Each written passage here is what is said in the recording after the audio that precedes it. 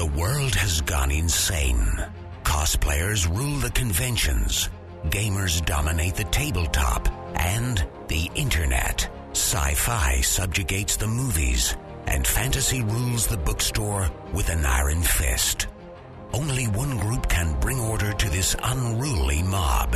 A team of uber geeks, masters of the nerdly arts, trained for decades in the hobby shops and basements of the nation.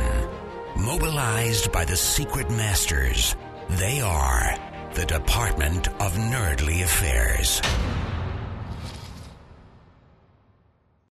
Hello, operatives, and welcome to the Department of Nerdly Affairs.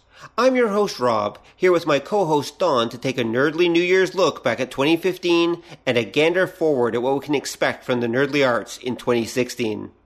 For this New Year's episode, we've even recruited a special guest, our mutual friend Chad, to help us out. Welcome to the show, Chad. Hello, interweb land. Now, Chad, this is actually your first time on a podcast, isn't it? Yes, it is, actually. I've listened to many podcasts, but never actually performed in one. Wow, welcome to the world of podcasting, Chad. I'm scared. Well, you should be. If you're like any other podcast guest, within a month or so, you'll probably have your own show. Or at least demanding more airtime on this one. Probably so, yes. Well, you're always welcome to come back, assuming we don't get lots of hate mail telling us how horrible you are tonight. Yeah, this show's great, except for this guy you brought on. Exactly. All right, gentlemen. So, this is our New Year's Eve show. So, in honor of New Year's Eve, I thought we'd look back at 2015 and take a little look forward at 2016. So, to start things off, let's look at the best of 2015. So, Chad, why don't you start us off? So, what do you think was awesome in 2015? Well, I'm going to narrow down what I thought was awesome into my choices of animated movies. Mostly just that's what I watched the most of. So. Okay, you're our guest. You're welcome to do it. Go ahead. Fair enough. So I'll narrow it down to three that stood out for me this year when I watched. One of which was actually a film from last year, but just got released here on DVD and Blu-ray, which was Asterix and the Mansions of the Gods. Oh, really? They did another Asterix movie? I didn't know that. They did. Yeah, they did in France. Now, Rob, I think you are familiar with Asterix, are you not? Of course. I had Asterix in my school library growing up, and so I read a lot of them. Mm-hmm. And Don, are you familiar at all with the character? This is Canada. Rob's right about every school had them. That was how we learned here's the French. weird thing. Mine didn't. Really? But the libraries did, so that's how I got into it. Okay. Weird. That character's history with film adaptations is not great, but this time around, they actually nailed it. I was really pleasantly surprised with this thing, like how well it worked. Obviously, the story had to be altered ever so slightly to make it more kind of movie story friendly, but not at the cost of screwing up the faithfulness of the source material. So they did a great job with it. Wow. Like I just sat there with a big grin the whole time watching this thing. Oh, okay. I'll have to check it out. Yeah, it's you can get it on DVD now, so track down a copy. It's worth it. If you're familiar at all with the comics and you like them, you'll enjoy this. Now, are they still making Asterix comics, or did that? I think it was a duo, right, that made Asterix. Are they still around? There's a duo. Yeah. The writer fella passed away years ago. The artist fellow retired, and they have a new guy. Doing, I think, actually, it possibly may be a new team doing more books, and they're just copying the style. Right. They just apparently just released a new volume that was done with this new team. So I shall have to check that out too, just out of curiosity. Yeah, we sort of take for granted here about how, like, we don't realize, take for granted is the wrong word, but we certainly don't realize how insanely popular that character is in Europe. And in France, particularly in Belgium. So, they have a theme park over there for the character. You're serious? They have a theme park? There's an Asterix land. I think it's in Belgium. I might be wrong, but I think it is. Yeah. Well, Belgium is, I think, the comic book capital of Europe, right? Oh, yeah, exactly. Something like that. Yeah. Yeah, because Tintin's from Belgium too, isn't he? Yep. All the cool French comics that you see, those hardcover comics, are all from Belgium for the most part. Wow, the Belgians are awesome. Well, some of them. That's what I said for the most part. Yeah, because what happened is any of like the PG or lower rating ones are probably from Belgium. Anything that's like the I hate the term adult, but a lot of the adult stuff comes out of France proper. That sounds right. I'm not exactly sure why, but that seems to be how it goes. They like slightly more mature content. Yeah. I was going to guess that there's a higher concentration of perverts over there, but I don't know. And there goes our one French viewer. Au revoir, my friend. Au revoir. Au revoir. We're now banned in Europe, thanks. All right, then. Thank you, Chad, for that. All right, so what's next on your animation wonder hit list? Inside Out, which was the first Pixar movie of 2015. Yes, that's right, because there are two of them. There's two of them. Which I suspect we'll get to the second one later. Oh, we'll get to the second one. But this one I liked a lot. I know it's weird. Some people didn't care for it. I enjoyed it a lot. I thought it was good. Solid world-building stuff going on in it. It's another one of these movies that's not afraid to embrace like a full emotional range of the characters, including like what I refer to as legitimate sad territory. Right. If Okay. you have any familiarity with Disney movies and the history of Disney films, there's a thing that old Disney movies used to do, and they actually still kind of do it, which is called fake sad moments. Right. A fake sad moment is when a character is, oh my god, that character's dead now, and they start crying, and you know full damn well he's not dead. Right. Yeah. Yeah. That's a fake sad moment. Right. It's almost like doing some manipulation, despite the fact that you know full well They're it's not fine. dead. Yeah, it's fake. Even the 5-year-old and 6-year-olds have figured out it's fake. Yeah, so the characters cry, and then one scene later, everything's great. So, Isn't that a movie thing, though? Like, every but movie the Disney does stuff that? sort of really embraced it, right? Like Yeah. it was almost like they were doing it up until actually, off the top of my head, I mean, like Beauty and the Beast was doing it. I could probably think of some other examples, but what I'm saying is that in this film, they go into sad territory, and it's legitimate sad, like it's based in something legit. Right. You know what I mean? So it's not just doing this to kind of elicit some sort of knee-jerk response from the audience and then immediately fix it. Right. Right, yes, yeah. Before So the I like kids that. actually get upset. Well, I like it because, you know, as far as like a sort of a storytelling in animation here, things have to happen in baby steps. Like, you know what I mean? Like we have to kind of move slowly to get up to like having full storytelling, I guess, I don't know, tools where you can go, yeah, I want to tell a story about something that's very heavy, Right. right? Well, Without it being about, you know, fairy tales. yeah, I'm not sure we're there yet. No, we're not. And the journey to get there doesn't happen overnight. Like, you can't jump from Cinderella to Grave of the Fireflies in one step. I Not don't here. think Disney is ever going to make Grave of the Fireflies. No, but I'm saying that as an example of like how Right. just culturally here it's a trickier, it's a more, I guess, a steeper slope to climb. Right. Complete side note, did you know that the author of Grave of the Fireflies just passed away? No, I did not. I think that happened last week. There was just a notice about it on the news feeds. Right.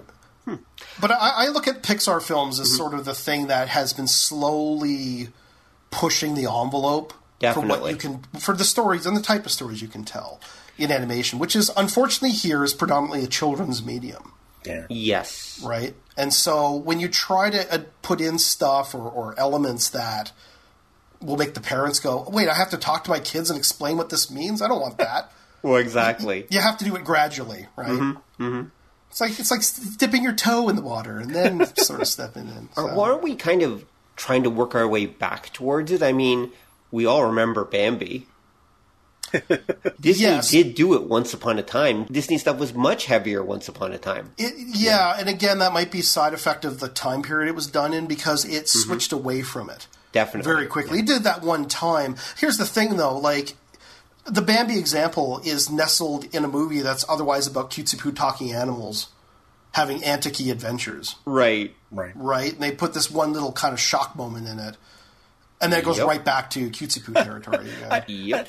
I don't know if I'd call like the scene we're talking about in Bambi one little, because that kind of like has been traumatizing children for generations. Well, and it traumatizes them because it's so out of left field in that film. Yeah. You look at the rest of that movie, and it's just Goofy Animal Adventures up until that point. And then what's weird is that event happens, Yeah. and then it jumps right back into it. Like, We're it's like sorry doing your mom's dead, Bambi. Yeah, it's like doing I don't know, it's like doing a Teletubbies episode where suddenly one of them gets shot, and then like a few scenes later they're just back to doing stuff again. I don't know, it's weird. I would probably will. Well, I think one of the things with the earliest Disney stuff is I don't think the idea for either people making them or even the audience with that, oh, this is an animated film, it was still kind of just a film at the time. Yeah. Mm-hmm. And it didn't become like just for kids. Yeah, like that seems to have happened here, especially with the Disney stuff. Like I think when you get around the 60s. Mm-hmm. I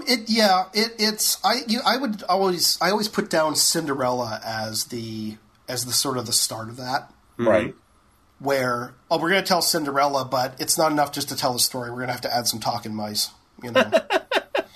Well, technically, it goes right back to Snow White, right? The dwarves are basically the talking mice of Snow White. Yeah, well, also at the time, though, that film really is... I mean, we're talking about the infancy of film, let alone animated movies, so... Yeah.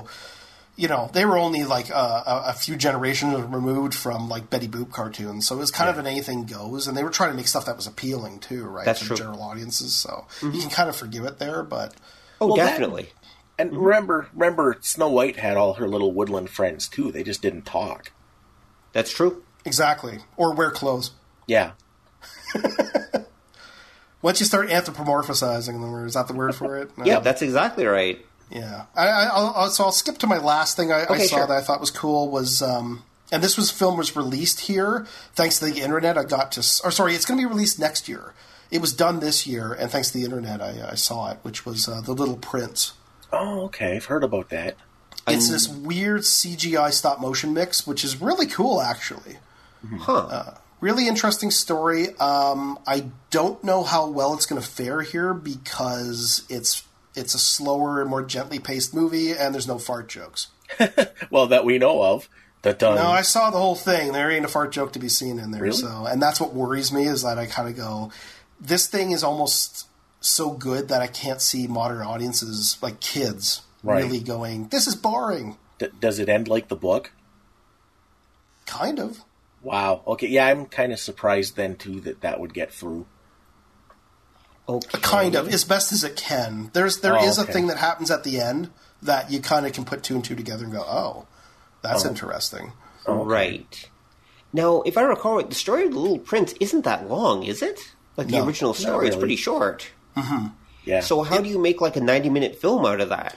What they've done is they've created a new story and then integrated that story into it. Mm-hmm. So it's sort of a sub-narrative, I guess, for lack of a better word. Mm-hmm. But they do it very well. I thought it was cool. Like it made me. I've actually read the book, and it made me want to go out and read it again because I've forgotten how cool that book was. So. Because that's the thing. They've twice now in Japan they've done like a full TV series of it. Mm-hmm. Which is weird. It's not that long. Yeah, but they did the thing where it's not just he's on his planet and then he comes to Earth. He like travels the cosmos and goes to other planets and stuff. So yeah. Wait. Well, he does in the book too, but like each little planetoid is supposed to represent like an aspect of humanity, kind of thing. Yeah. Which makes sense. Now, if I recall right, there was a version that used to play in French on Canadian TV, or I think it was on TVO maybe, when we were young. Was that a Japanese version? Yep. Yeah. Oh, okay. And then they did one just a couple years ago. There was one. Everything old is new again. Yep. That's the way it tends to go. Okay, interesting. Well, we'll have to keep an eye out for that. It is worth a watch. It's very interesting. Again, I don't know how well it's going to get a release here, but like, what was that British film that came out and didn't do very well here? Shaun the Sheep. Yeah. Which anyone who's reviewed it said, wow, this is great, I really loved it, and it was completely ignored. Yeah, it had amazing reviews on Rotten Tomatoes. So... Yeah, but that's... I don't usually go too much by... Like, if you guys mention something, I'll take that, but I find, like, the online reviews tend to focus more on, I guess, quantifiable quality and how well it acquiesces to ideas of this is a good film rather than entertaining. Right. I could see that. Well, again, they're pandering to a mass audience, right? Well, it's that, and it's that you're getting reviews out of the educated fan base who knows all the shticks for whatever kind of medium or genre they're reviewing. Right. And I find that can hold things back because, again, there'll be an image of this is what a good film of this kind is, and too often that's what people are holding up whatever they're reviewing to. Mm-hmm. Okay, interesting. I can see that. And anything that falls outside of those narrow parameters, they don't tend to like very much or don't know what to do with. Yeah. Interesting. Okay, that could be true. And then that's where you get hardcore nerd rage. Well, there's nothing like nerd rage. No, there isn't. Speaking of which, Don, your turn. So, are there any films from 2015 you liked? Or, well, we'll stick with liked for now. Okay, I gotta say no. There, not that there was any that I thought were like, oh my god, that was awesome. But most of them were just kind of there. Mm-hmm. Mm. One I'm kind of curious about that I haven't seen yet, and the last little bit here reminded me of it, is Pixels. Okay. And I'm curious because every review of it I've ever seen is like, it's the dumbest movie ever. And a friend of mine went and saw it, and he said it's the dumbest movie ever, but he laughed his ass off all the way through it. Right. So I'm kind of curious about that. So you're thinking it could be... Fun. I have a film like that with, what was that Chris Farley movie, the first movie I ever did? Was it Black Sheep? No, Tommy Boy. Tommy Boy. Oh, okay. I always say to people, Tommy Boy as a film is not good. Tommy Boy as a comedy is fantastic. It's setting out to be a comedy, and it succeeds, so... Yeah. You know. I can see that. Well, Pixels, if I remember right, is based on some short film some people did about, like, weird video game characters showing up in the real world or something. Futurama. I don't think it was Futurama. I thought there was an actual short film. There might have been. There is, but Don's right. There's also Yeah. a Futurama episode that pretty much does the film in 10 minutes. Yeah. Right. Yeah. Well, any film that has Adam Sandler and Peter Dinklage, you know, driving around in weird cars shooting at video game characters, I'm okay with. Well, I'll say this. Having not seen Pixels, I can still say that Futurama... There's a joke in the Futurama episode with Donkey Kong that I guarantee you is better than any Donkey Kong joke in Pixels. You're probably right. I'll wait until I see it. I think your my opinion's swaying that way, but I'm going to have to wait to see it. I think that probably, I'll see it on Netflix, if Netflix ever gets it, and then I'll decide. Right. Don, did you ever get a chance to track down, I think it's called What We Do in the Shadows? No, I haven't had a chance to see it yet. I just saw like an extended ad, and I thought, that's like every World of Darkness campaign I ever ran. Yeah. So I think that, I can't help but think that if you had saw that maybe you're... Oh, okay. To answer Rob's question, was there anything worth seeing? It might have actually been, yes, there was this one movie I saw, which was that. Okay. Yeah, that could do it. But for me, the stinkers are so prevalent that it kind of drowns out every movie I've ever seen in my life. So. Okay, well, we'll get to those in a second. Okay, we're staying positive for the first half of the show, and then we're going to go hardcore nerd rage for the second half, all right? I was going to say, I can hear Don, like, salivating through the headset. Like... It's the medication. It's not me, it's the medication. Okay, so, in truth, there were a couple movies that I actually did like in this year. Probably my favorite movie actually was Mad Max Fury Road. Mm-hmm. Did either of you see it? I did. Yeah. Haven't had a chance yet. I enjoyed it, actually. And I went in with, like, very low to no expectations. Me too. And it was a solid film. I know some people who are a little upset about some of the maybe politics of the film, but as a film itself, it's beautifully shot, it's well-paced, it just kind of grabs you and carries you on a ride through the whole thing, and that, I say that in a good way because it doesn't sacrifice story or character or anything to do that. I don't want to call it it's an amazing thrill ride. It is, but that makes it sound like it's shallow and meaningless, but it's not. It's actually very thoughtful in its own way. And it also does some pretty cool world building stuff. Well, I thought. Yeah, I would agree with that. Although my only thing is that, wow, if you were to make a Fist of the North Star movie, this is it, pretty much brought to life. Yeah, like you know who to get as director for that thing. Exactly. It's like someone took the original Mad Max movies and filtered them through Fist of the North Star. Well, it's the same guy. Yeah, I know it is. Yeah. But the thing is, I would say that Fury Road is more hyper-real, kind of like a Japanese show like Fist of the North Star, than it is the original Mad Max movies. Like, even Beyond Thunderdome, I would argue, is a little more grounded than that movie is. I think he's... Yes. Yeah, no, I know what you're saying. And it's definitely much more colorful than the old ones were. Mm-hmm. Although I remember reading something recently that the reason that they made Mad Max post-apocalyptic to begin with, like the very original Road Warrior film, was actually because they didn't have the budget to actually shoot in modern locations. Well, I thought the original Mad Max wasn't properly a post-apocalyptic movie. That's why they're kind of vague about it. Well, I thought it was more like just society's falling apart, but it's not like there was some cataclysmic event that... Like, because they're cops in the original movie. Yes. Yeah, and originally it was meant to be an actual modern day, for Australia at the time, cop movie. But the thing is, they couldn't get permits to shoot in the city or anything. Okay. So their solution? Suddenly it's going to be this wasteland setting in the near future. Yeah. Huh. It's just funny. I never garnered that from the film. Like, they have stores and stuff, I guess. I don't know why. I just, for some reason, it just thought, oh, it's just... the culture or the society is just breaking down. Like it's just falling apart in the way that, like, there was some sort of financial crisis, and so this is like the remnants. Well, there was a financial crisis. It just happened behind the scenes. It's just Australia. Australia is like that in real life. Yeah. And there goes our one Australian listener. Yeah. Because the original was technically post-apocalypse. Because they do mention that there was a collapse, and the idea that you're supposed to get is that the cities are almost like fortresses. Mm-hmm. And that's why the cops patrol the wasteland, and that was everything outside of these protected areas was like no-go. Right. Oh, really? Okay, yeah. I never picked up on that. Yeah, because that was, if you remember, the whole point behind the Interceptor and playing up Max was that they wanted to give people something to believe in, so they're going to make him a real-life superhero. Oh, that's what was going on. It's been a long time since I saw it. Yeah. Mm-hmm. And then when the gang shows up, when the toe cutter shows up, they kill off his family, and he just completely like freaks out because he didn't want the job in the first place. Mm-hmm.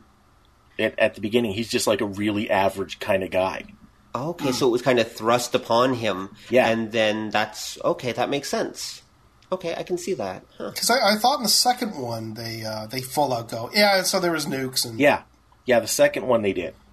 Right. Yeah, the second one is the most stereotypical post-apocalyptic movie ever. Well, in the sense it's become the standard, right? Yeah, I was going to say, because that's the one that every post-apocalypse movie that anybody our age or younger has seen, that's what they're ripping off. I mean, paying homage to. Oh, yes. Yes, definitely.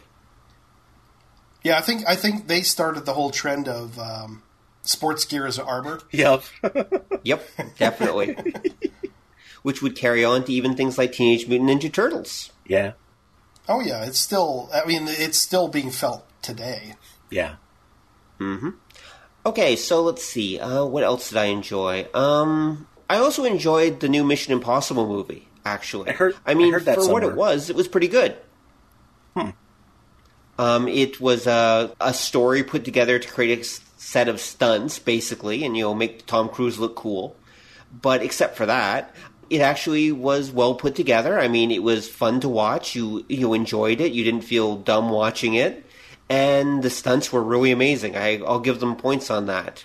And a lot of them, you could tell you're really looking at Tom Cruise doing the stunts. And I got to give him props for that. And the other spy movie, oddly enough, I enjoyed this time around was Man from U.N.C.L.E. Wow. Which I know some people didn't go to see because it didn't do that well overall.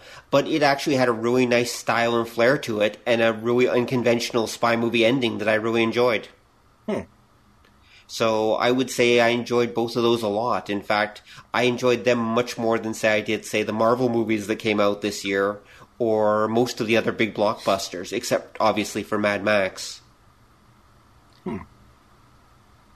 Yeah, I'm trying to think of other movies from this year. Like, again, I guess you didn't also get a chance to see that What We Do in the Shadows? No, I didn't, unfortunately. I've seen the preview for it, but I haven't actually seen it. I do want to see it sometime, though. Oh my God, do I want to see that? The chore wheel thing. It's been on there for like forever. Okay, then. I guess we shall unleash the dogs of war. What All are right, we? Chad. So, since you're our guest, what didn't you like in 2015? Okay, I'm going to lead up to this with what I refer to as the iffy category. Okay. I can The understand. iffy category is films that there's elements of it I liked, but it's still, I walked away from it going, eh. One of which was Peanuts. Interesting. Okay, The why? Peanuts movie. The Peanuts movie, when people ask me about it and they say, like, did you like it or did you not like it? I said, well, it's not so much of a film as it is, it's like an experiment in determining whether the classic 2D Peanut style can be done in 3D. Mm-hmm. And the answer is yes.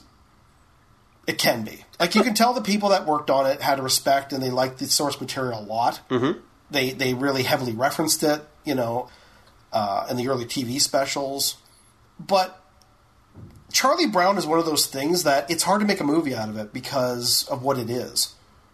It's just a kid doing kid stuff, and there's only so much you can hold someone's attention with that. Like, that's why it works so well as a 20-minute special and not an hour and a half long movie. Right.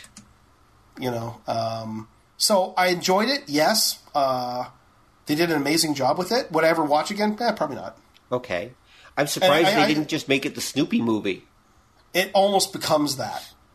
They had to interject a lot of Snoopy stuff. There's an actual subplot that goes along in Snoopy's imagination, and I think Of course. that's there to offset the groundedness of the rest of the movie. Mm-hmm. So it's like the CGI guys were going, but wait, we can't do like spinning camera shots? Come on. Like, all right, look, we'll do these imaginary sequences and you can go berserk with the camera. Oh, okay, phew, thanks. And they did.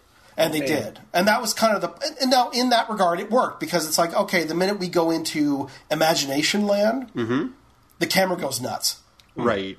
Other than that, they shoot that thing exactly like you would have seen in an old, like the Great Pumpkin Charlie Brown. Were they Rankin Bass? No, that was Bill Melendez was the productions, was the guys who used to do those. Oh, okay. Yeah. So it's good for what it is. It's just, I'm not sure if it needed a movie. Hard to say. Probably so not. It was iffy. The other one was The Good Dinosaur. Okay, And and I this know- falls under the iffy category. Because there's stuff in it I really liked. Okay. But the problem is, let me put it to you guys this way. You ever watch a movie where you have trouble getting into it because it's not doing a good job of selling you its core idea? Mm-hmm. Yeah. That's this film. Oh. The core idea, the whole time you're watching it, you're going, but wait, and ... Right? So Right. the basic concept, as you've probably seen from the trailers, is, millions of years, the dinosaurs avoid their intended extinction event, and now they've evolved into pretty much what they were back then, but now they maintain crops and herd cattle and speak in Western drawls. Right. And so the whole time you're just watching this going, but I don't understand. Like, it just pulls you out of it. Mm-hmm. You know what I mean? Like, you're like, well, they've evolved, but they haven't evolved hands. Why are they building farms? With their mouths. That's the weird thing with this movie. It's strange. And then they introduce humans, which I'm like, well, now the dinosaurs are screwed because a species just showed up that has opposable thumbs. They're doomed. Yeah, pretty much. You know? You know what's funny when you say that, though? Is it reminds me there's a lot of, like, especially, like, kids' films that will do that. Mm-hmm. That they set something up and this is supposed to be the good, happy, wonderful event. But when you stop and think about it, it's like, and this is where the apocalypse happens for all these people. You could say that this thing is like, yeah, it's like the second extinction event that meteor missed them, but the humans aren't going to, Yeah. That's what it feels. Well, that's the weird thing about the movie, because again, there's still these kind of big lumbering dinosaurs that build, say, grain silos by picking up boulders with their mouths. Uh-huh. Uh-huh. And you're like, that's not going to do well against a thing that can build a tool. Nope. So, like, you don't even get a sense that there's a culture here. Like, it's a strange film. And so because of that, you spend the whole time outside of it just kind of going, but wait. Well, hold on, wait, what, this is happening now? Or why is this going on? Like, you know what I mean? Like, there isn't that... You never really get deep enough into it to let that go. Because if the film's doing a good enough job, you won't even question it. Even if there is problems, you kind of don't care. Right. And it didn't do I felt, it just didn't do a very good job of sort of selling me on that. Right. Right? Okay. It's like the discussion, Rob, that you and I have had with Harry Potter, which is, wow, Harry Potter sure is a lot of fun until you think about it. Well, yes. I mean, Hogwarts is an amazing place until your kid dies going to it because of the death traps. Yeah, or the forest full of dangerous creatures that's just a hop, skip, and a jump away from, like, you know, where you go to eat lunch. Exactly. Don't forget hey. the apathetic staff. Oh, yes, Yeah, the staff exactly. who don't care, yeah. There's a dragon killing everybody. Oh, I'm on lunch. You know? So I'll tell you what, I'll stop with that. You guys go into your hate thing and then spin back to me for my hate thing. Actually, I was going to add an iffy film of my own. In my case, though, I'm not going to go animated, obviously. My iffy film would be Ant-Man. Okay. Because I kind of consider Ant-Man a near miss. Like, I can't say that it's a bad film, and I know many people who really enjoyed Ant-Man and thought it was probably the better of the year's two Marvel movies. But I have to say that it's a disjointed film. Have you seen Ant-Man, Chad? I have. Okay, and have you seen it, Don? Parts. You've seen parts of it, okay. It's a movie with an identity crisis. And I think that comes from the fact that it was developed for years by Edgar Wright, and then he got basically yanked off the project because it wasn't going to be Marvel enough, I guess. And then they put in a director who made it the Marvel way. It's still got Edgar Wright's characters and comedy there, but at the same time, it's got these weird Marvel, slightly more serious, hard action sequences, and they don't quite fit together. No, in fact, you can even see, when I watched that movie with a couple of friends of mine, we were like, wow, it's the best attempt at doing Edgar Wright without doing Edgar Wright, but still not getting it. Like, what I'm saying is the timing was off in that movie for us. Like, we watched it going, we can imagine this, because it's all there.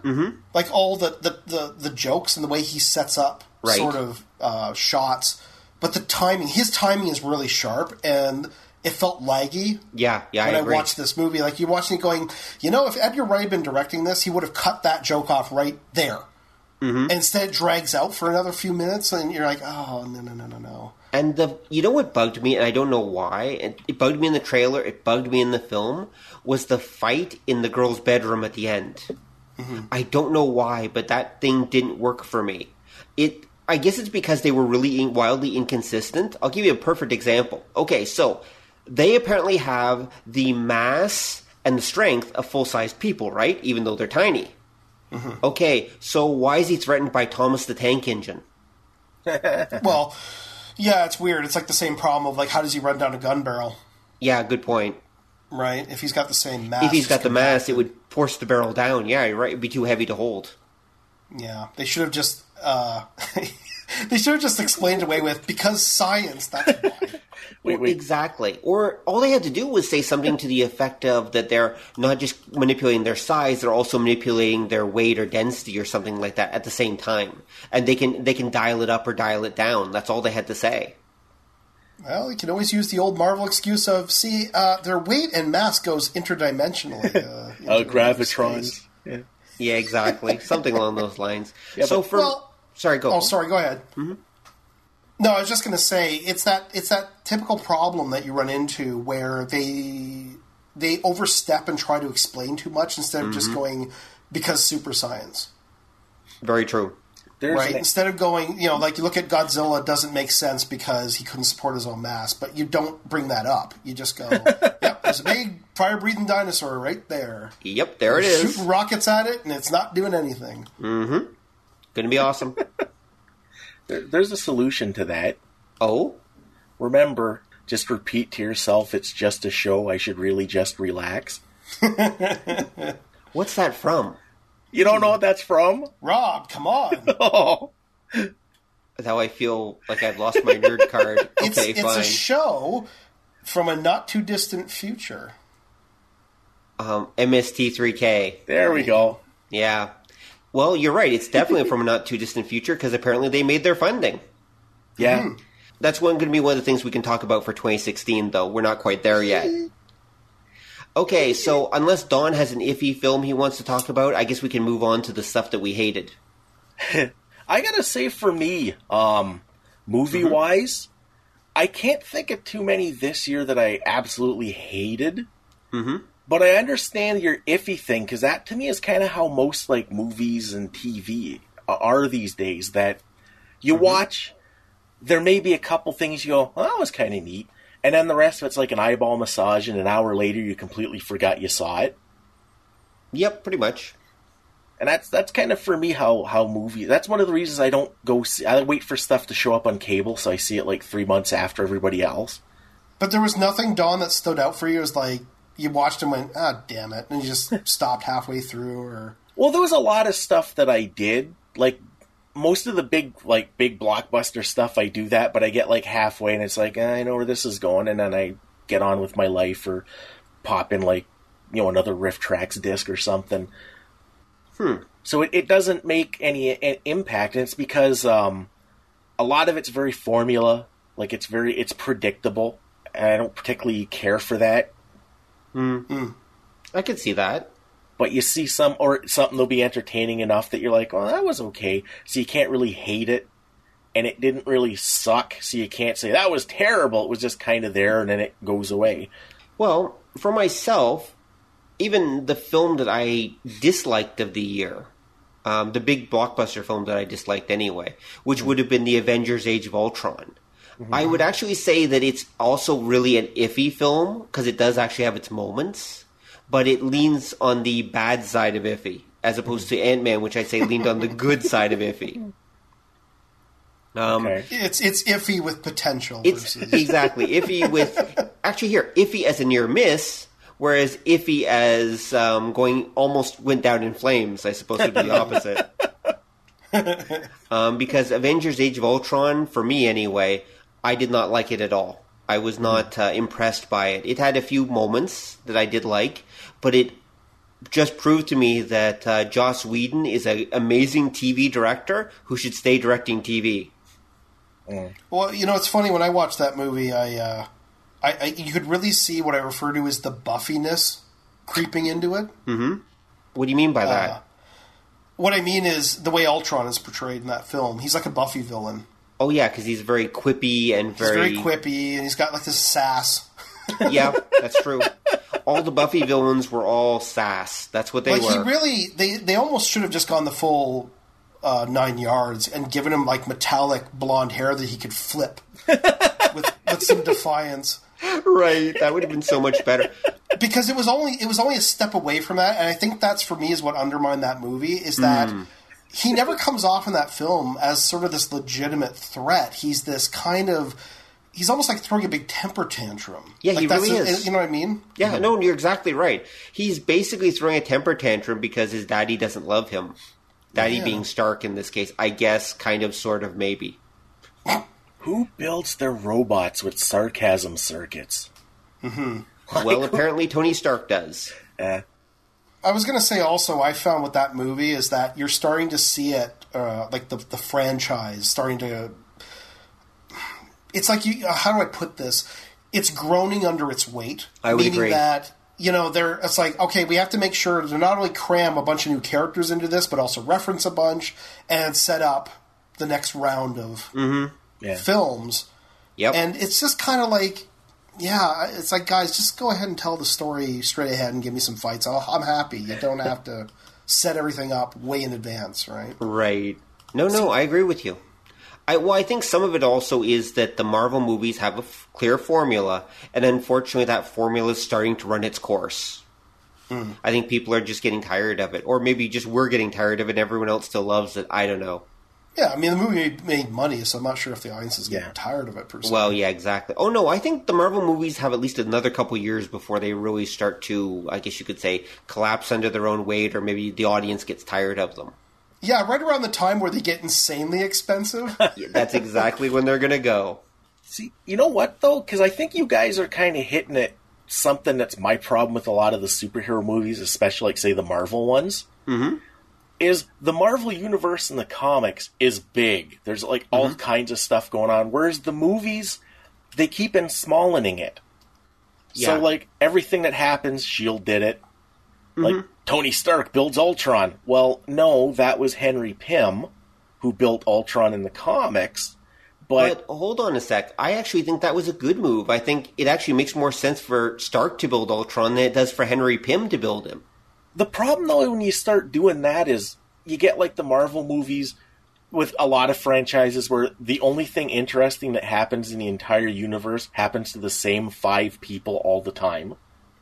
That's definitely a problem, yes. And especially like a superhero setting, especially if you look at like Marvel or DC, one of the things that made them interesting is they have this weird cottage industry and mad science where any idiot in his basement who got kicked out of MIT and I'll show them can build like the ultimate doomsday device that wreaks havoc and you just never know what's going to happen. And sometimes, like, because as I recall, yeah, Henry Pym built the original Ultron back in the 60s in his basement. Pretty much, yeah. And when you start tying everything together, like marketing wants you to do with the movies, it makes the place seem really small. I know what you're getting at, Don. I do agree with that. I will say, though, I do sort of side with Rob on this, that for the context of what they built with the Avengers movie, it does make more sense for Stark to build it. But at the same time, it's like, or it could have just been built by a third party. That's a possibility. Like, that never comes up. Well, it's sort of. Remember, in the movie, Ultron's consciousness is actually an AI that they found in the alien warships from the first Avengers movie. Right, but what I'm saying is, could it have not been put into something else? Like, what I'm saying is, could have someone else have built the Ultron body? Yeah, you're right. They could have done it that way. Right? Like, it could have been that, like, versus, oh no, it's just the characters that we know about. Mm-hmm. It's got that sort of, there's a term a friend of mine has for that called the toy box mentality, where, you know, it's like, okay, one of the characters, this event needs to happen. Someone needs to build a killer robot. Well, let's open up our toy box and see who it could be. Right. Like, that's what it is, right? Like, this is why you get Darth Vader building C-3PO, because it couldn't possibly be just a random thing they just picked up somewhere. Right. Right? I think it does come back to the whole Marvel mentality, though. Remember, in every Marvel movie, the villain is the result of the hero. Mm-hmm. Yeah. So you've got to have the heroes creating the villains, otherwise there's not that quote-unquote drama. Well, and worse, not only is the villain created by the hero, but is like this bizarre mirror opposite of them. Like, Exactly. Right, almost down to their powers. Mm-hmm. That's true. Well, sometimes like it isn't, and I think they're doing that in the movies more because, again, more money, you take less chances. They're trying to do it, quote unquote, and I'm doing the finger quotes, the right way, which is you tie everything in together because then it looks like you have a solid backstory when, again, to me, all you're doing is ensmalling your universe. True. Mm-hmm. Marvel always had that problem, too, because apparently every alien invader, supervillain, or crazed ancient god attacks New York and nowhere else. Yeah.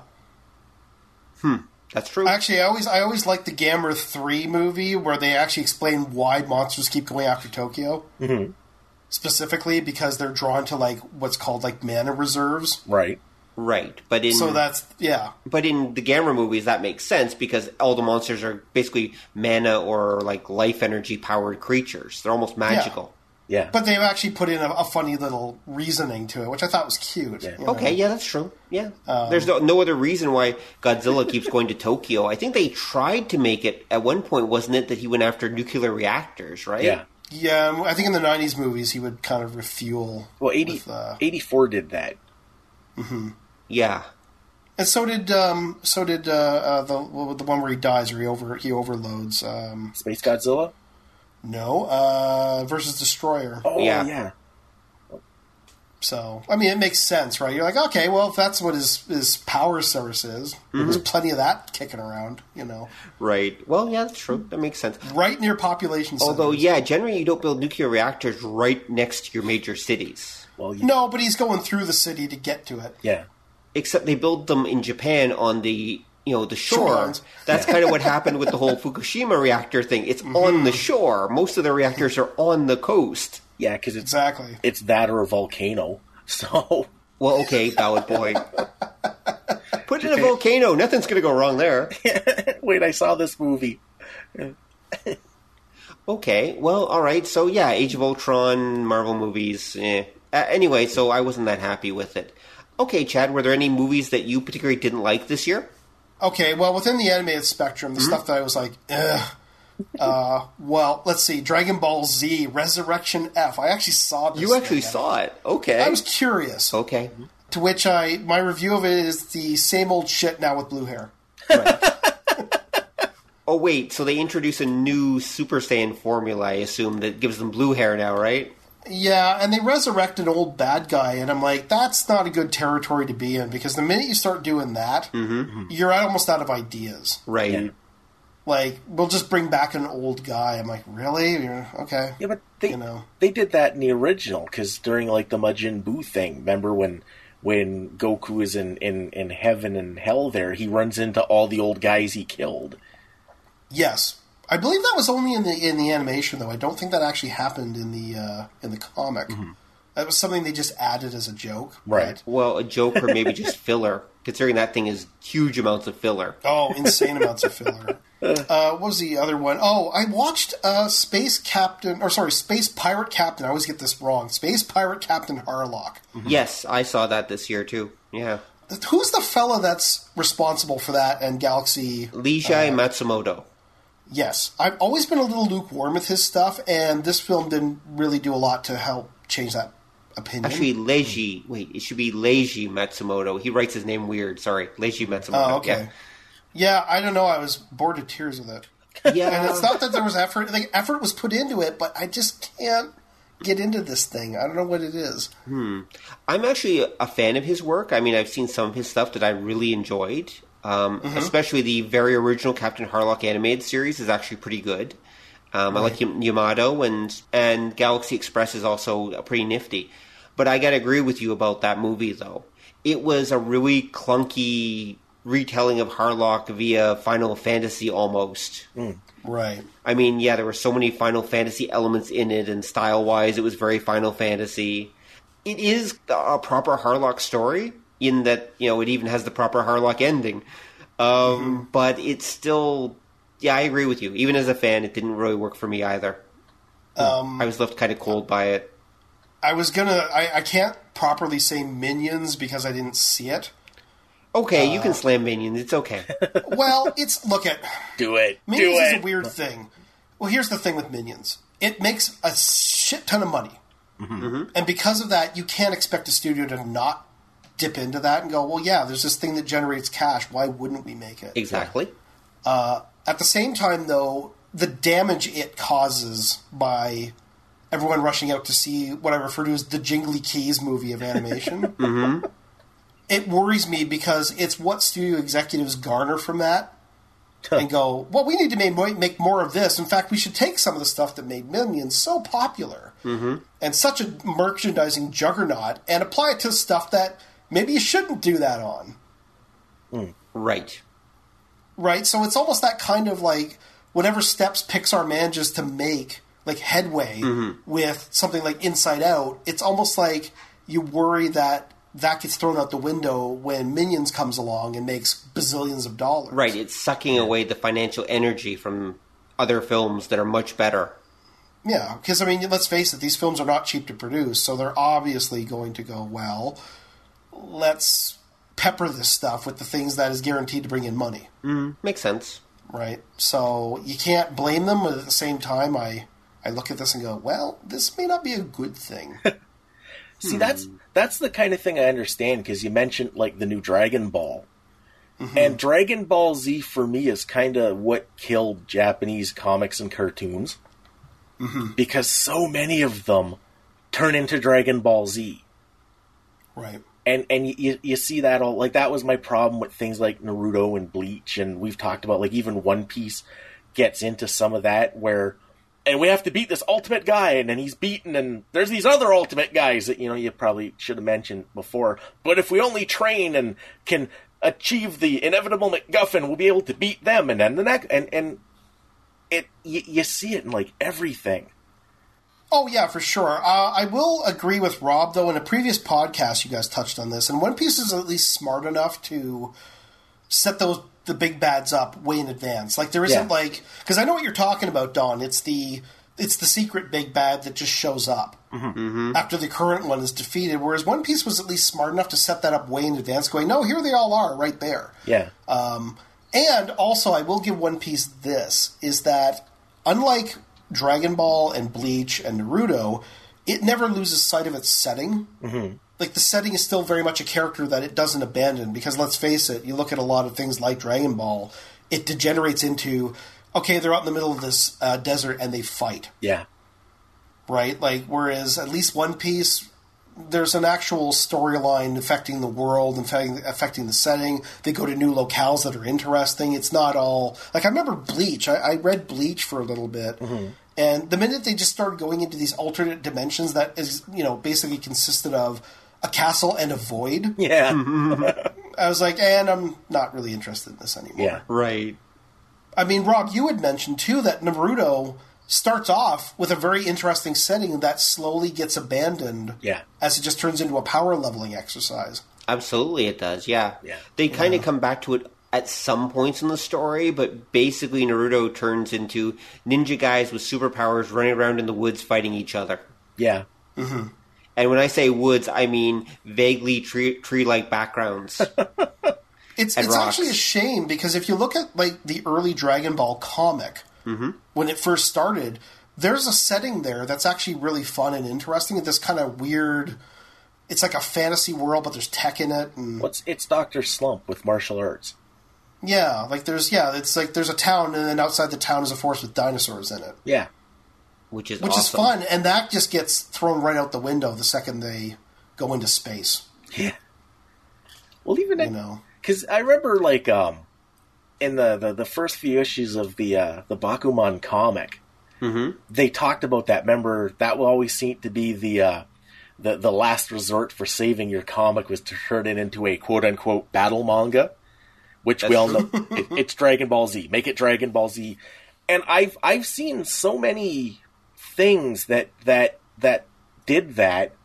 I don't know if I've mentioned the one that really I noticed it was when they were doing Rosario Vampire. Like, it starts and it's Urusei Yatsura with monsters, and I'm reading it. It's like, it's kind of funny, and then like volume 2, it takes this like weird out of left field super dark turn. And you're like, that was different, but still interesting. And then after that, it's like, and now we must fight the student council, and when we beat them, there's it. Oh, okay, whatever, I'm done. Yeah. Right. So I actually like the basic core idea of that comic. I thought it was funny, which was the guy ends up at a monster school by accident. Yeah, because nobody else will take him. Yeah, and then he has to pretend to be a monster, or he'll get eaten. Yeah, he's basically he's nice guy Ataru is what he is. Yeah, and that was interesting, and it's like, oh, this is kind of, and then all of a sudden, and then these other guys, and they fight. What? Well, and they fight makes a lot of money. It kind of does, because if you look at, like, say for the Japanese comic and cartoon industry, they've been saying for a while now that it's in trouble because sales are dipping, and I think it's because your biggest publishers and producers aren't experimenting like they used to do. True. Don, curiously, because I never stuck with the comic that long, but does it do that same fault of, like, setting? What setting? They got to train to fight. I read up until, I think, the end of the first part, and they still have a setting, except they start coming to, like, the human world at a certain point. Okay. And that was kind of interesting, except they come to the human world, where there's a monster they fight, and you're like, oh my god, really? We have to stay hidden, except for all of these other monsters that apparently have been peppering society all... Really? Okay. And then it falls apart, because then the story they crafted about keeping all the monsters hidden at the beginning doesn't make sense if there are all these other ones running around. and then it really, like I say, it was really jarring, because I could see a chief editor standing over the guy's shoulder going, nope, more Dragon Ball. You could see it. Right. Another one that kind of did that was the Yu-Gi-Oh comic. I enjoyed the first few volumes because it was it was like games to the death. I was like, this is different and weird. And then you can see the part where, nope, Dragon Ball with cards, do it. And you can, like, it literally turns into that, like, Yes, as they refer to it, second season. Well, of the TV show, yeah. Yeah. It's all like power building, right? Or Yeah. in this case, it's deck building. Yeah, deck building, fake power building through decks, sort of. It's all the same stuff, and then there's this other ultimate super rare card that if we get, we can. You realize somebody's printing these, and that's what drives me nuts about like kids collect things and make them fight. Is that they always have this weird mystic thing, but nobody realizes no, this is being manufactured, so it's not like you've discovered the Ark of the Covenant. Actually, in the Yu-Gi-Oh setting, do they... Like, I've only watched a bit of the cartoon, and I read a bit of the manga, like the early ones that you mentioned, where it was kind of a, Monopoly to the death storylines. Yeah, those were pretty cool, actually. I've read some of those myself. Yeah. Yeah, but do they actually say, like, the cards, they just go to a store and buy, like, a package of them kind of thing? Like, or did the cards actually are, like, secretly some sort of mystical thing that somehow gets around to people? I don't know. Like, I don't know what the sort of context of from them what are. little I've seen of the actual like Yu-Gi-Oh card battle, monster battle thing, I think they kind of sidestep it. By which I mean they have these cards, and I think they do make a reference at the beginning that they are actually, of course, buying them at the local store. They're getting them at the local 7-Eleven. But I think they very quickly kind of push that into the background and kind of just pretend that these cards are spontaneously coming from God or something like that. Well, what? Sorry, go ahead. Oh no, you go ahead. I was just going to say, like, could they not do an episode then where, like, they have to face the card manufacturer chairman's son who has all the best cards? They did. That was what the... Did they actually do that? Well, that was what... what the hell was his name? Kaiba. That's what he was. But what they did, because I saw, like, the end of the show, because it used to be on when I got home from work, and all the cool, violent Japanese cartoons were on, like, Sunday, and I used to watch. They did this thing where supposedly it's based on, like, ancient spells, that the ancients could capture monsters and lock them in tablets. Mm-hmm.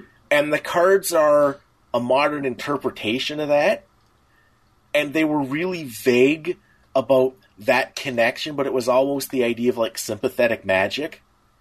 Okay. That you couldn't just crank out, like, giant death dragon cards because there's only, like, one giant death dragon and he's sealed away in this ancient tablet and somehow and it's really vague. And that, again, was why I could easily have seen it was an editor going, no, more cards.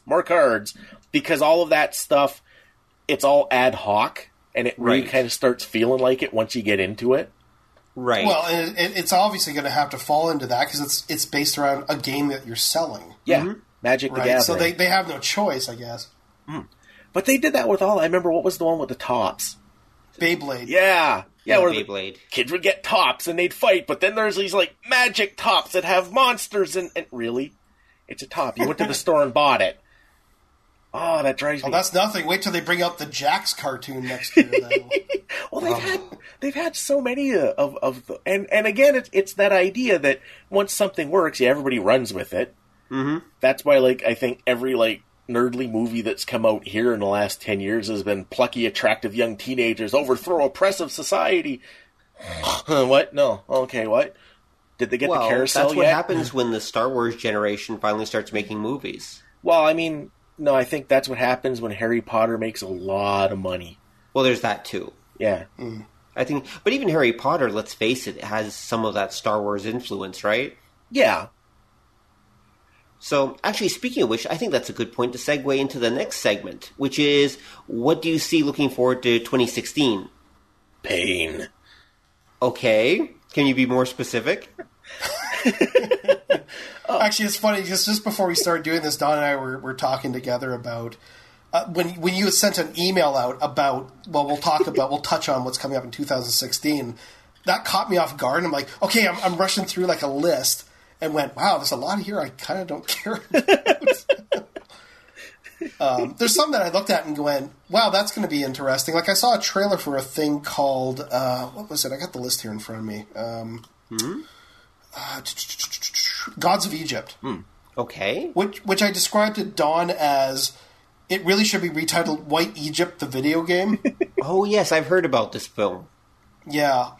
He is Kratos. Yeah. You're half expecting to see, like, on-screen game controller prompts while you're watching the footage because it's like watching a video game. Okay. Like, the Egyptians weren't white, folks. I hate to break it to everybody. This is strange. Sure they were, Chad. Sure they were. There's a lot for me. I don't know. Like, I know everyone's losing their collective minds over this Batman-Superman thing, and I kind of don't really have that much interest in it, to be honest. Well, actually, the collective mind losing kind of stopped about a week or so ago when they released the trailer for it that actually showed pretty much the entire story in 3 minutes, and everyone went, lame. Oh, really? Oh, yeah, that had an abrupt halt. Go watch the trailer sometime. You'll understand why. Yeah. Okay. Because, what is it, Lex Luthor basically is, what's the best way to describe it, almost a Jim Carrey character. Oh. Imagine Jim Carrey as Lex Luthor. And I don't mean serious Jim Carrey, I mean comedic Jim Carrey. Oh, does Lex Luthor at some point, like, bend over and start talking out of his ass? Not quite, but it gets there. Yeah, but that's it, and everybody's like, "Oh my God, what'd they do?" The Gene Hackman one was kind of along those lines too. Like he That's wasn't true. he wasn't, like, And everyone hated him, too. He was one of the worst parts of those movies. yeah, but everybody totally loved the Reeves Superman. Like, Except for that part. Well, in my I see- experience, anyway. See, I've never heard a lot of people talking about that, but because That's the one part. For me, the Reeves Superman stops being cool pretty much as soon as Luthor actually gets active there at the end. with his evil real estate scheme. Exactly. And Superman trying to turn the world time back by spinning the world or something like that.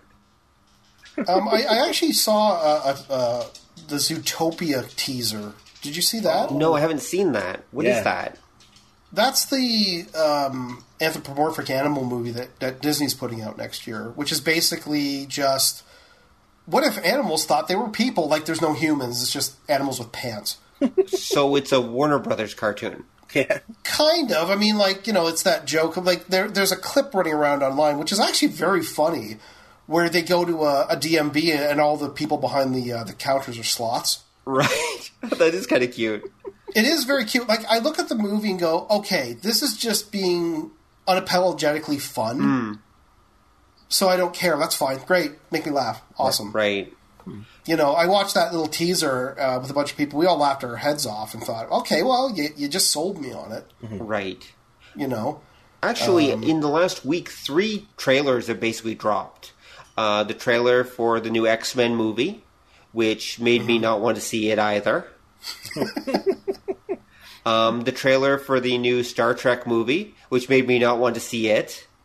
Oh, I didn't know that was out. Oh, no, it came out this morning. What happened is someone leaked a German copy of the trailer, and it's this crappy German copy, and the studio panicked because, of course, people are watching this crappy German copy, and they're like, crap. So they released a new one in HD that was not supposed to premiere until this weekend with the new Star Wars film coming out.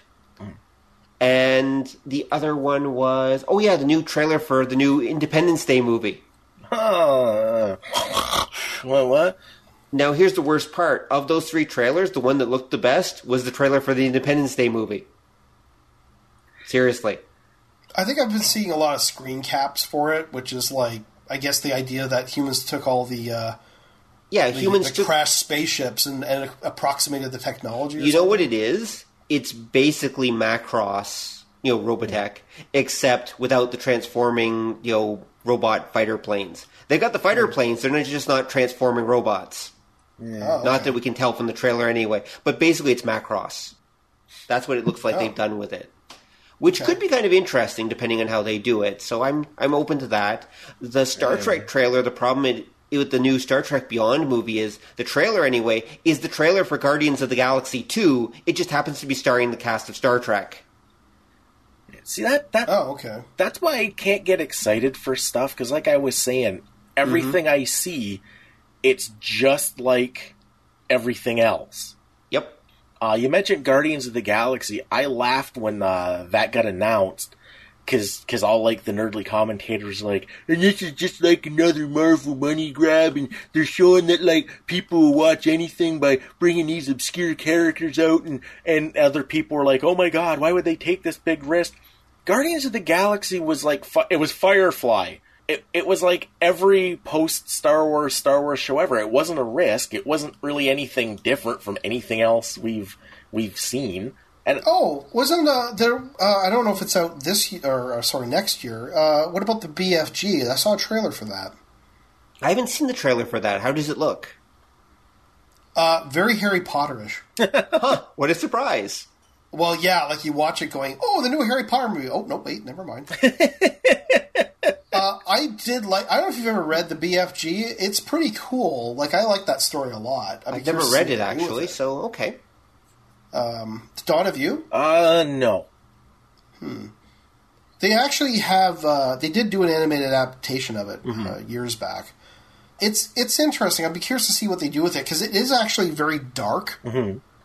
In spots, and what's interesting in particular, it's one of those, here's the secret world of things, where at one point in the story, the government finds out about the secret world and then steps in. Gee, I haven't. Which is something you don't see a lot in these kind of types of movies, right? Men in Black, R.I.P.D. Yeah, it's like the secret thing that stays secret. Mm-hmm. Everyone pretends R.I.P.D. didn't exist, Don. Oh, okay. I'm sorry. Yeah.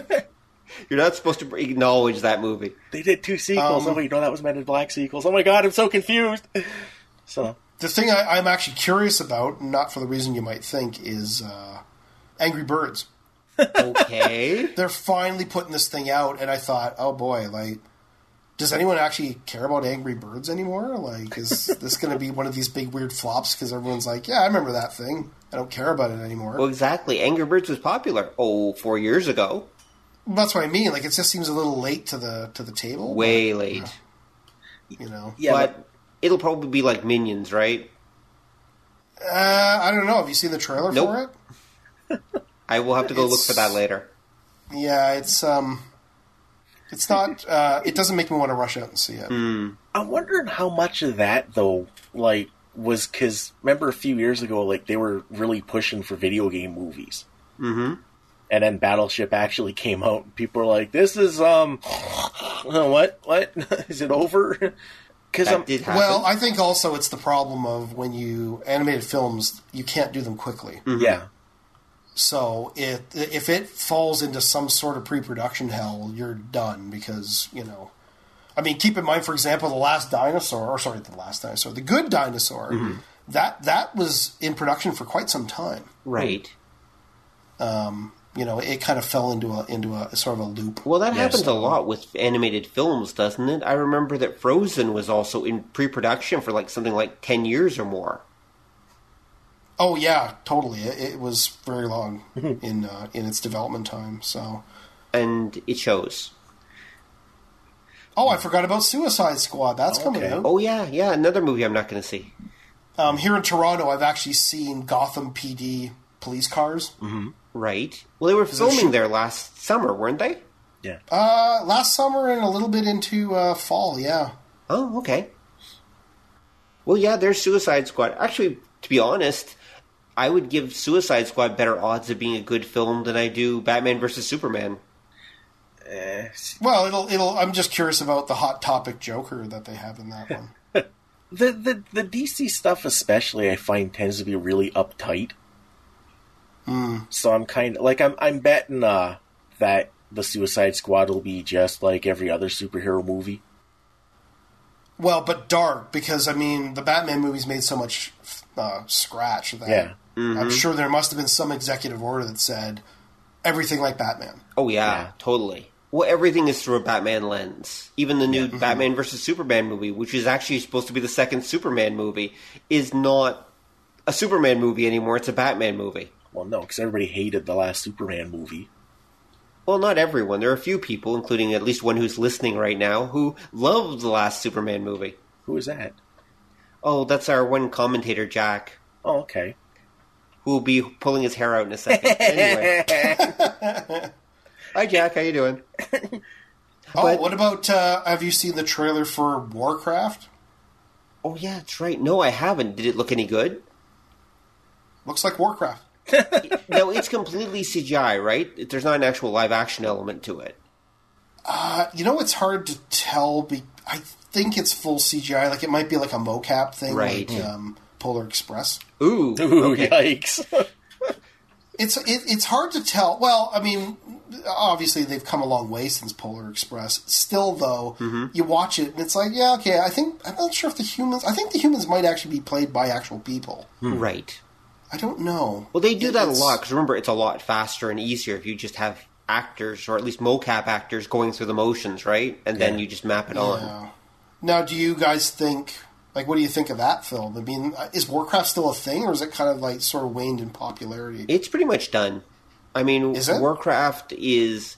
People are still playing, like, the Warcraft, World of Warcraft role-playing game, but it's not really that big anymore. I mean, if you ask any, of the younger generation, they'll tell you people play League of Legends, which is basically spun off from Warcraft 3, but it's its own thing. Okay. But except for that, people really don't care. I mean, Warcraft basically had its day. It came, it went. But there were a ton of people who did play the game, so probably some of them will go to see the movie. That could happen. Yeah, just how many of them, I guess, is the question. I suspect not a lot. I don't think it's going to be all that big. But you never know. I mean, there could be some surprises this year. There probably will be. I hope. Yeah, because that's the thing. Like when you look at things like they did a Warcraft movie in the 80s, that would have been perfectly acceptable as like a direct-to-home video kind of thing that you'd watch and go, "Well, that guy was neat and that fight was cool." But when it's $100 bajillion movie that's going to be like shoved down our throats for 3 months before it comes out, it's hard to get excited because it's not going to be. It's going to be everything else. Mm-hmm. Just with Warcraft. And then the problem for me is I'm going to be waiting for them to break out into Jonathan Colton songs all the time. Wow, obscure reference there. Not that obscure. Okay, I can do that. It's like Don when I watched Peanuts and I was like, you know what would have been perfect if halfway through the film it had stopped and they ran like a Dolly Madison commercial? Oh. That is hilarious. I'm shocked. I'm really shocked that there wasn't a Dolly Madison commercial in there somewhere, yeah. Yeah. I don't even think Dolly Madison still exists. Does it? All the more reason to do it. Oh, yeah, true. That would have been hilarious. That would be awesome. I would have even been happy if they stuck it in a billboard somewhere. Yeah, exactly. Or just they're walking through a store and you can see the Dolly Madison snack cakes on the shelf. That would have been perfect. See, the only thing, though, is like that comment is kind of ironic considering that one of the things I have a problem with a lot of entertainment is that it's all rehashes and remakes and sequels, and nobody's adding to the mix. And each time you get around, because they're trying, like we were talking about before with the Marvel movies, because they're trying to coalesce it all together, each go-around you have less and less to it. And it's I think with the Marvel movies, at least, they're trying to expand it a little bit. Like, for example, this upcoming year, there's going to be the Doctor Strange movie coming out. Yeah, and we'll find out that he's an operative of S.H.I.E.L.D., and Thanos is after him because the Eye of Agamotto is actually one of the Infinity Gems. And what? Is it done yet? Well, yes and no, but at least it will expand the quote-unquote Marvel Universe now into the mystic realm. So In at least theory. this idea that it's an expanding quote-unquote universe is there. I mean, yes, they're mostly focusing on the main Avengers characters because those are the cash cows for the most part, but they are still expanding it. I mean, they do have like Agents of S.H.I.E.L.D. and they have the stuff that's on Netflix like Daredevil and Jessica Jones, which are technically supposed to take place in that setting too. And so they are expanding it with each new thing that gets added to it. I know what you mean about the main focus still is very narrow and is still very much the Avengers. Yeah, and Well, but I was going to say, Don, I think what a lot of these woes come from is the fact that now films are becoming so increasingly expensive Yeah. they can't take risks anymore because it would be disastrous if your $200 million effects film Exactly. yeah. goes down a route that like the audience turns on it, and now you're in trouble. Oh, yeah. Not only are people getting fired, companies are going bankrupt sometimes for that kind of money. Yeah. Or at least the effects companies are. Yeah, they are. Yeah. Literally, yeah. So, yeah, the effects company that did what? Life of Pi went bankrupt right afterwards. Yeah. Even though Yeah. the movie itself was actually a hit. And Yep. they won tons of awards. Yep. But they were But bankrupt. that's what I mean. So, like, there's almost this audience expectation of when you have an effects movie, it's got to be this big overblown thing. Yeah. Which is expensive to create, and the minute it becomes expensive, all the executives get very nervous and go, well, don't do anything too kooky because we've got to make this thing as appealing to as wide an audience as possible. Yeah. Right? And thus you get into problems with, as you say, it's, it becomes very narrow. Right. And you don't get a lot of chance taking because it's not conducive to it. Right, and remember, it's also got to appeal now to an international audience who are considered more important than the American audience. Yeah. So, Well, yeah. So you have to follow international standards and codes. You can't do anything that would possibly infuriate the Chinese censors, for example, because that will result in it not being one of the 30-some-odd movies that get to play in Chinese theaters each year. Right. Which would... Actually, you know what's funny about that? There was a film that DreamWorks was working on that recently just went back into sort of production. Hell? Yeah. Was a film called Boo, Bureau of... it's like a Ghostbusters / Men in Black thing. Right. I think I've heard of it. R.I.P.D. Yeah. It's very much R.I.P.D., but more of the characters all run around this kind of like ghost-busting armor, for lack of a better word. They're kids. And I thought about this, and when, all of a sudden it got pulled back, and now they're redeveloping it. And I wonder if one of the reasons is because doesn't China still have that no ghosts and supernatural stuff in movies? Yep, they do. Yeah. Which is like, that's a huge no-no. Yep. So I'm like, is it going to get turned back into like, oh no, they fight monsters? Yeah, that's okay. The monsters are okay. You can't do ghosts, but they can't do no ghosts. Spiritual stuff. They can't do anything that will encourage people to believe in the supernatural, which is going to Right. be really interesting with the new Star Wars film. How so? Well, why? Because of the Force? Exactly. But I guess the Force is close enough, probably, to traditional Taoist wuxia philosophy that they can probably get away with it by saying they're channeling their martial arts energies, and that's still okay. Yeah, because that wouldn't take much to redub. No. Yeah. But there definitely won't be any Force ghosts in the new movie. Let's put it that way. Right. No dead people But I'm are saying going to be when making you base cameos. you base a whole film entirely around kids running around shooting at these kind of ectoplasmic, Absolutely, yeah. see-through monsters. I bet that new Japanese series that's been kind of popular, Yokai Watch, where the kid's going around collecting ghosts with his magical watch, basically ghosts as Pokemon. What? Okay. Don, you can just go back to sleep. Anyway, but I'm... Actually, it's funny, Rob. I've actually been playing that game. Well, let me finish. I'm betting that the TV show version or the comic version of that don't come out in China. Or it's heavily changed. If it's heavily changed, that's true. Oh, yeah, they're aliens now. Sorry. Yeah, they're other dimensional aliens. There we go. Yeah. Well, I thought the whole rule was you can, as long as they erase this, if they're just flesh and blood monsters, it's okay. Yeah. Yeah. But the yokai are and not that's flesh actually and blood. easy to do with the game. The game, the way it's set up, that could be very simple. Okay. They're just normally invisible, but they're not actually. They just have to just downplay the whole spiritual thing. Well, which I think they kind of do in it anyway. I mean, they don't focus too much on the fact that these are dead people. I think they just kind of go with the idea that... Because remember, yokai are supposed to be more of kind of nature spirits and such, I believe. They're not supposed to be proper just dead people. No, they're not. That's how it was funny. I was talking to a person about this because I've been playing the game just recently because I was curious to see what the big deal was. Mm-hmm. The thing is with yokai, and I don't know how well it's doing here, and I think one of the problems is that we don't really have an equivalent of yokai here. Right. In our culture, it's a very weirdly specific Japanese thing. Yeah. Because it sort of stems from their view of spirituality, which is everything has a spirit in it. Right? So when you have a chair that you've been farting into a lot, the chair eventually gets mad and becomes a monster. That's literally what yokai are. They're kind of almost like they're spirits reacting to something. Well, they're from that manifest as animistic creatures. tradition. They're from the idea that everything has a spirit. Every object, everything around us either has a spirit or could be brought to life eventually if you put enough energy into it or if people love it or whatever. Right. And so we don't really have that. You're right. We got rid of our what I mean? animistic tradition, mostly by burning the practitioners at the stake. Well, I don't think it ever even took root here. It's here, but that would be kind of, if you wanted to make it more relatable to a North American, that would be the angle to take, that it's like the native shaman tradition. Well, I think the way they're kind of doing it in the US version is just literally, oh yeah, there's these weird little goofy monsters that make you do stuff. Yeah. Right? Obviously, they just take the spirituality aspect of it out, because, I mean, who could relate to it currently anyway? Yeah.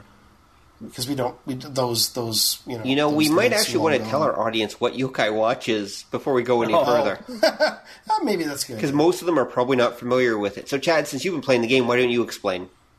It's Pokemans with like little spiritual creatures versus flesh and blood ones. That's literally the best way to describe it. Yeah, basically. Yeah, you collect monsters and you fight them. Yep, you collect ghost monsters and fight them.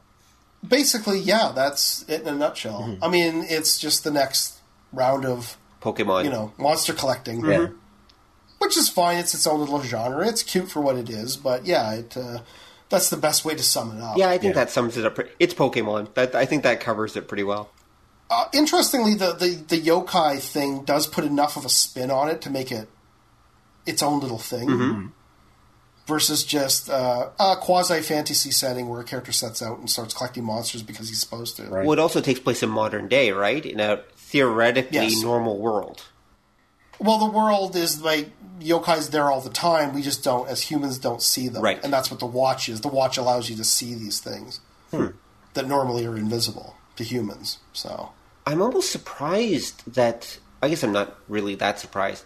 There's a new Pokemon game coming out, Pokemon Go. You've probably seen the stuff for it. Yes, the real life thing. Yeah, the real life thing. Which is essentially the exact same thing, except you can only see the Pokemon through your phone's camera now. Yes. Because they're imprinted on the real world, and if you put your camera around, you can actually see them and catch them and fight with them and stuff. Well, what's cute in Yokai Watch is you can actually do missions where a yokai has been screwing around with a family and giving them bad luck, so you go in to get rid of it. Oh, okay. So there's almost like a weird Ghostbusters thing going on with it as well. That's kind of neat. Yeah. It's not just, I'm collecting them because. Mm-hmm. Right. You need to use your yokai then to actually fight that yokai and get rid of it? Yeah, like they have you have your collection of them. It's a strange system because in the game you befriend them by feeding them. What do you feed them, Chad? You pick up all sorts of stuff, like different foods, and they have preferences. So just before a fight starts, you throw them, like say a hamburger. You do that enough time, and it eventually becomes your friend. That's how I met After knocking the crap out of it. Okay, wait. So you're feeding the enemy monster that your yokai are fighting? Yes. Okay. And eventually, if you do that enough times with a food that it likes, because this is the thing, the game doesn't tell you what they like other than how it reacts. You have to kind of, through the process of elimination, figure out what it likes, and then you keep throwing that at it until it gets a better opinion of you, and then it gives you a little coin, and then you can use that to summon it from that point on. You win the world. So instead of capturing them, you get them to like you by bribing them with food. Yeah, what it's doing in a literal sense is that you give it a hamburger and then you punch it in the mouth. That is so Japanese. And eventually, I guess, with a combination of feeding it the right thing and head trauma, it turns around and ends up liking you. I'm sure there's a psychological name for that phenomenon. Yeah, it's called Stockholm Syndrome. It kind of is, isn't it? No, you got to admit, that sounds like a bunch of guys in an office are we got to write a game. What do we do? Mad Libs, Ghost, Hamburger, Crotch Kick. There we go. Do it. Go with that. Well, I suspect it might be actually kind of based in its own mythology. Like, I would imagine, like, do you remember in old European mythology where, like, if you want to keep brownies and gnomes out of your house, you put a saucer of milk out in front of your porch? Yeah. Mm-hmm. I would imagine if you probably did some digging around in the yokai mythology, there's probably a lot of, to keep this thing from coming into your home and giving you trouble, you keep like a pear in your garden kind of thing. It's probably playing into that if I had to suspect anything, you know? I think you're right, but I don't remember any legends where you give it, like, food, and then you kick it in the crotch and noogie it. And obviously it's got to be filtered through video game context, but yeah. Well, that's not quite right. because pretty much every Japanese tradition, actually most Asian traditions, involve a shrine of some form where you give them food, where you put out food as offerings for the ghosts. Yeah. Or for the spirits. You put out food for your dead ancestors. You put out food for the nature spirits. Shinto does that. If you see a Shinto shrine, there are usually bowls of fruit in front of the shrine. Yeah. For that exact reason. But so it might be playing into that. Yeah. I think it is. I mean, and yes, you could actually give it a hamburger if you wanted to. I mean, there's no... Here, if you were dealing with the spirit of your uncle who loved hamburgers, it makes perfect sense to put a hamburger in the family shrine. And then punch. It does. Yes, see that the first part of that I'm okay with. It's the added bonus, and then when he's distracted, work him over. You know, that's yeah. Once he's busy chowing down, you send your other ghost in to like knock the hell out of him. Yeah, that's what it is. Because it's like giving him a hamburger while your friends kick his ass. You know? What a strange idea for a game. It is very odd. So yeah, and you're not even very properly, Japanese. And here's the other thing too: you're not even properly catching them. These things give you a coin, which then you use to summon them, and not even necessarily that thing, just that thing's species. It's a little odd, but in its own way, it has its own charm, right? So Right. Wait, so the one that gives you the coin isn't always the one that shows up if you use that coin? technically, you could argue that no, it's not. It's just representative of that species, I guess. You know, you could. So what, they're pimping out their buddies? Is that it? Yeah, it's weird. It is really odd. But this is what I mean. It's got an oddball charm to it that I look at and go, I can understand why people like this thing in Japan. Kind of like this podcast. Yeah. People like this podcast? It's got an oddball charm. You got to admit that. Yes. So what you're saying is we need more punching? Give me a hamburger first. Okay. But yeah, I do Yeah. like the fact that there's sort of there's an aspect to it where you're going, like, you know, the kid that discovers the secret world that's been going on around and then starts actively, like, manipulating it, which is kind of, I think that's a good idea, yeah. you know. Actually, to be honest, I think in 5 to 10 years, give or take, you're going to be really sick of that because once augmented reality really starts to become a thing that all the kids are like using with augmented reality glasses or whatever, suddenly everything will be that. Because remember, the augmented world, only you can see it if you're wearing those glasses, right? Yeah, well, that was the running joke with Pokemon Go, is that all the really good Pokemon are in dangerous areas. Well, exactly. It's like, you mean that one shiny one that I really want in that junkyard guarded by a dog? It might be worth it. Exactly. I really do wonder how they're going to pick where the Pokemon are for those things. Yeah. Yeah, I don't know if you saw the trailer for that thing, but it's I've seen it, and they claim they're going to be like in back alleys, and they're going to be in like peaks, like where you have to go climbing up on a mountaintop and everything to find them. Hobomon, Yeah. I choose you. Exactly. oh, I hope my Pokemon keep me company and protect me when I go into this meth clinic. That's exactly right. So how exactly do they determine where these things are? And what about kids that are like so busy catching them they forget that they're standing in the middle of a busy road? Because you know what'll happen? They'll do something like use like the Google Earth or their equivalent, and they'll place them like that, and it'll be recorded. But in a year or two, a lot of places are going to change, and I think that's where you're going to see all the interesting things. Where this store used to be like a candy shop, and that's where you find Candymon. But now it's a brothel, and Candymon's still there as far as your computer's concerned. Yeah. Oh my God, you're exactly right. That's exactly what's going to Does happen. that mean you go in, you find the prostitute named Candy, and you try and you're throwing Pokeballs at her head? Either that or like the people running the place are, where are all these goddamn kids coming from? 50 kids lined up outside the local cat house. Yeah, I don't even understand how that's even going to work. I mean, you watch the trailer for this thing, and it's pretty over the top. Like, it's like the game's not going to be that per se. Like, Oh, the game's not going to be quite that impressive. It's all just geolocational data. So you're using the GPS, and you say, at this location in the real world is this thing. But what's really happening is you're interacting with basically a Google Earth, right?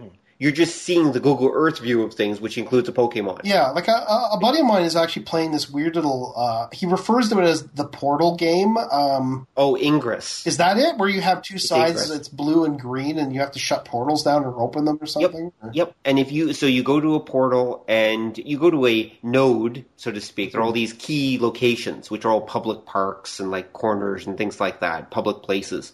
And at those locations, what you do is you can like hack into the node or whatever, so you like can give it energy points, and whichever team has gotten the most points at that node, the portal aligns to that side, and it gives them certain advantages in the area. Right, because we'll be walking along, and he'll suddenly, because he's playing the game, he just stops and goes, okay, there's a portal in that bulletin board. Like it's that specific. Right. So I guess this Pokemon Go thing might be that specific. It's hard to say it. Well, let me put it this way. The makers of that game are the ones who are making Pokemon Go. Oh, are they really? Yeah, it's a combination of Nintendo, Google, and that game. Oh, that game company. Okay. That's who they hired to make it. It's Niantic. I also picture if that's the case, then they'll be smart to have them happen around landmarks and not in someone's backyard. Probably a good idea, but as Don points out, things will change, and they might forget to actually change things to go along with the rezoning. Wow. So that's going to be pretty entertaining in the future. You could come up with some pretty good story ideas based on that. You know what's funny about that? It's like way back when we were kids, and we heard the stories of like all the people who freaked out and thought they were playing Dungeons and Dragons for real and wandered through the sewers, that everybody went, that would be awesome. And that's where all of this is coming from? Kind of. Well, everyone wants to be able to experience a fantasy world, and if you can do it while you're actually getting a little exercise and pretending to go out in the real world, why not? Yeah. Plus, to be able to doing it in person, it's better than running through the woods in robes going, fireball, fireball! Well, I do remember actually one of the Pokemon games actually came with a little pedometer that you could put a Pokemon from the game into it, and then by walking around, you leveled the thing up. Huh. Which was a way to encourage kids to actually get off the darn couch. It was until kids figured out that the pedometer worked just as well by setting it on a turntable. Or a paint shaker. Like literally, I saw videos of people online doing that. So. That somehow doesn't surprise me. Okay, so I think we have veered wildly off course on this podcast from what this podcast was originally supposed to be. Although we are still talking about what's coming next year. Yeah, that's true. So I suppose that kind of covers it. I guess my final thought of the show, for me anyway, is that I think the best thing to come out of 2015 was probably the One Punch Man animated series. That's my final thought on what was the best thing to come out of 2015. I'm gonna add to that by saying Rick and Morty season 2 for me. Oh yeah, that was pretty good. And Don, what about for you? What was the best thing to come out of 2016 of any genre or anything? I was gonna go with One Punch Man too. Okay, so Chad, you're outvoted. Get off the show. Okay, see you guys later. You're officially kicked out. Anyway, man, it's been great having you on the show. Thanks for coming by. Oh, well, thanks for having me. I hope we can do this again at some point. Definitely. Well, I'm sure our audience will want to hear more about your animation background and your interest in animation. Yeah. Anyway, before we go, I'd like to wish everyone who's listening to this a Happy New Year, since this show will drop on New Year's. I hope 2016 turns out to be a great and nerdly year for all of you, and that you all have a great time, and drink responsibly. Any last thoughts, guys? Nah. Yeah, really. Just happy nerd year, I guess. Happy nerdy new year. Hopefully this podcast will have a successful 2016 as well. All right. Good night, folks. Bye. Take care. Good luck.